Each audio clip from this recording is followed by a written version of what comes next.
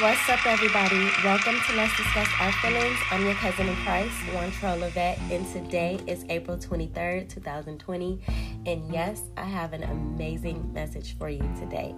Now, I noticed over the globe, I'm in Vegas, and we are hot right now. Like, it is 90 degrees hot. I'm from LA, and I noticed some of my friends out in their pool and stuff, and I seen the temperature being at 90 degrees in LA. So yes, summer is amongst us. Spring, adios amigos. We are like entering into this beautiful, beautiful atmosphere of summer, and I'm just very excited that this lockdown is almost over. Hopefully we can enjoy the summer. I think we all deserve it as citizens to at least get the summer. Our spring has totally been shut down. We didn't do anything for spring. We were on lockdown. We might as well call spring 2020 lockdown, because that's exactly what we are doing right now. But summer is amongst us, and it is coming very rapidly, and I'm very happy because it's hot. Not good for my light bill, my electricity bill, but hey, I'll sacrifice to get some of this cool air blowing in the summer. So I have an amazing message for you today, and the topic of our message is keeping my eyes on the Lord. Keeping my eyes on the Lord. I am keeping my eyes on the Lord because I don't want to get distracted. I want to make sure that I can hear him clearly and focus on him more. So I'm keeping my eyes on him for direction. I'm asking God, what should I do? What should I say? Where should I go?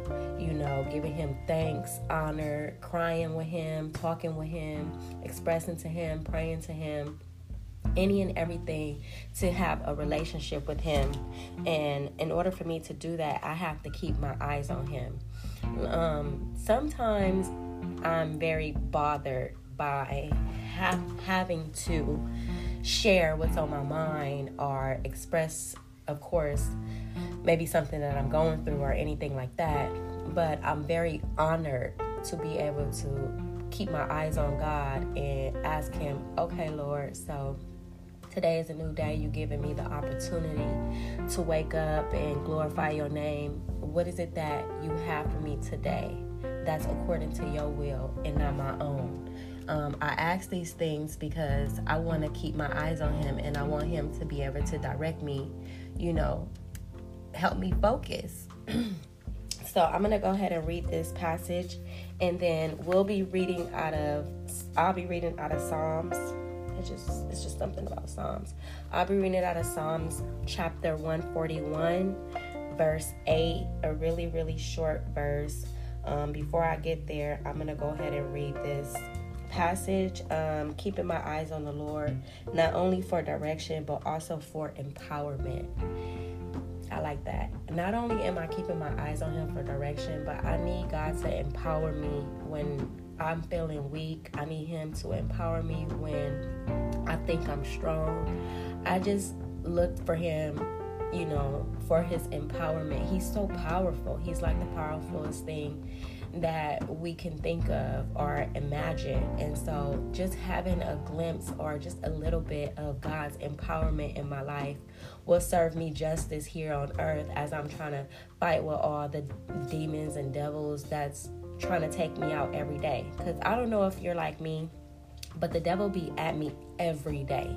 He tries to figure out what to do, what to say, what to make happen in order to bring my spirit down, in order to get me in a place where he have me, where he can try to control me. And God's like, keep your eyes on me.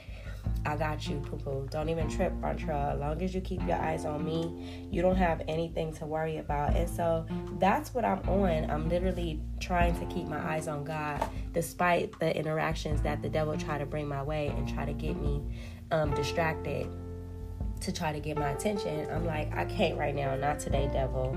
Like, today, devil, me and you gonna fight, because I don't want to be bothered with any nonsense or anything that's going to get me thrown off track with my relationship with God. So I'm trying to keep my eyes on him. God never leads you to do something without equipping you for the task. So he don't put nothing on you that you can't bear. He's like making sure that if you are strong enough, he's going to give it to you. If you feel like you're not strong enough, it's because you need to have a conversation with God and ask him to empower you so that you can use the strength that he gave you in order to fight what you need to fight. I do it all the time. I don't want to.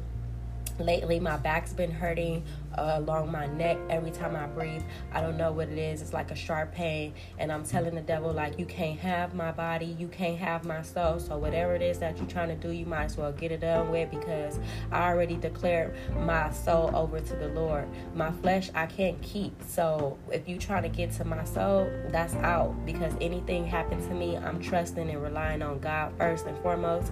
And I'm going to dedicate my whole life trusting and putting God first and foremost. So I tell the devil every day, sorry, devil, today you can make me hurt. You can make my back hurt, my neck hurt, whatever the case may be.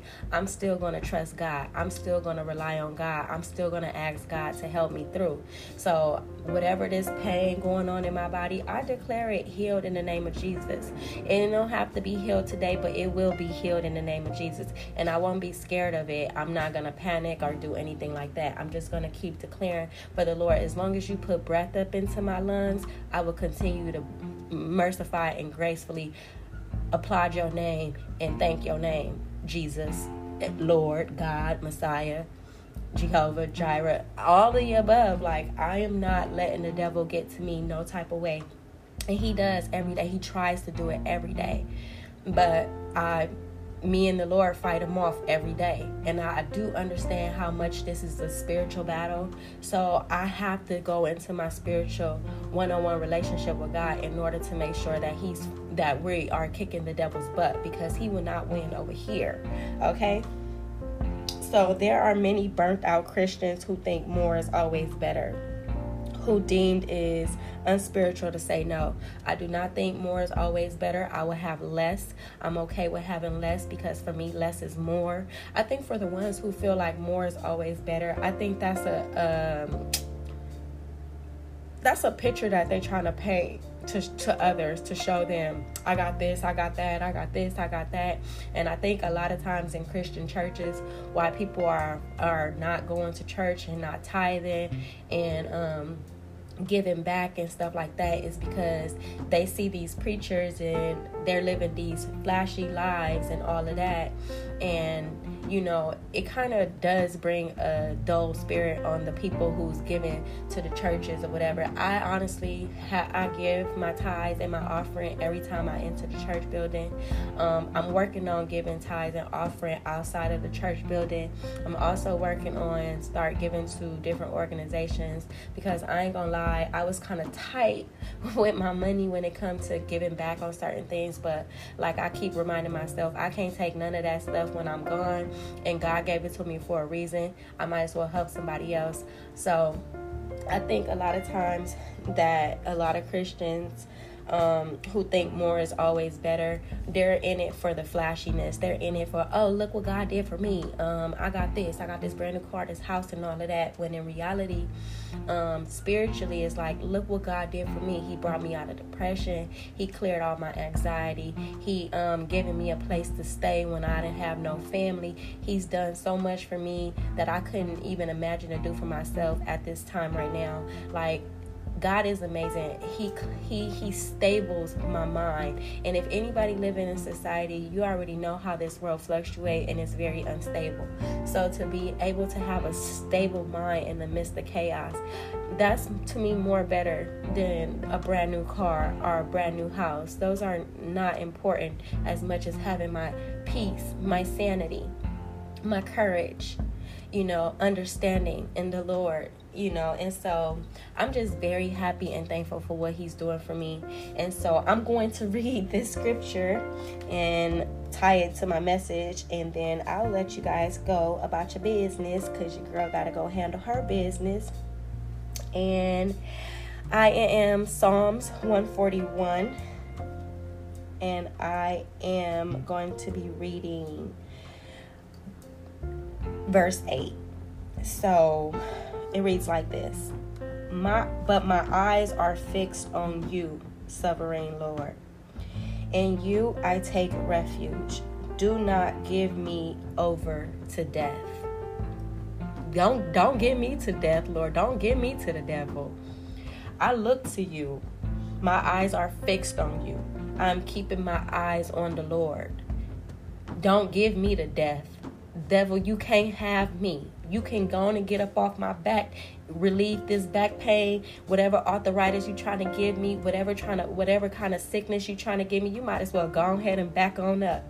Because my eyes is fixed on the sovereign Lord. In him I take refuge. Please, Lord, don't not give me to death. We are not promised the rest of the day. Like, thank you, Lord, for waking me up.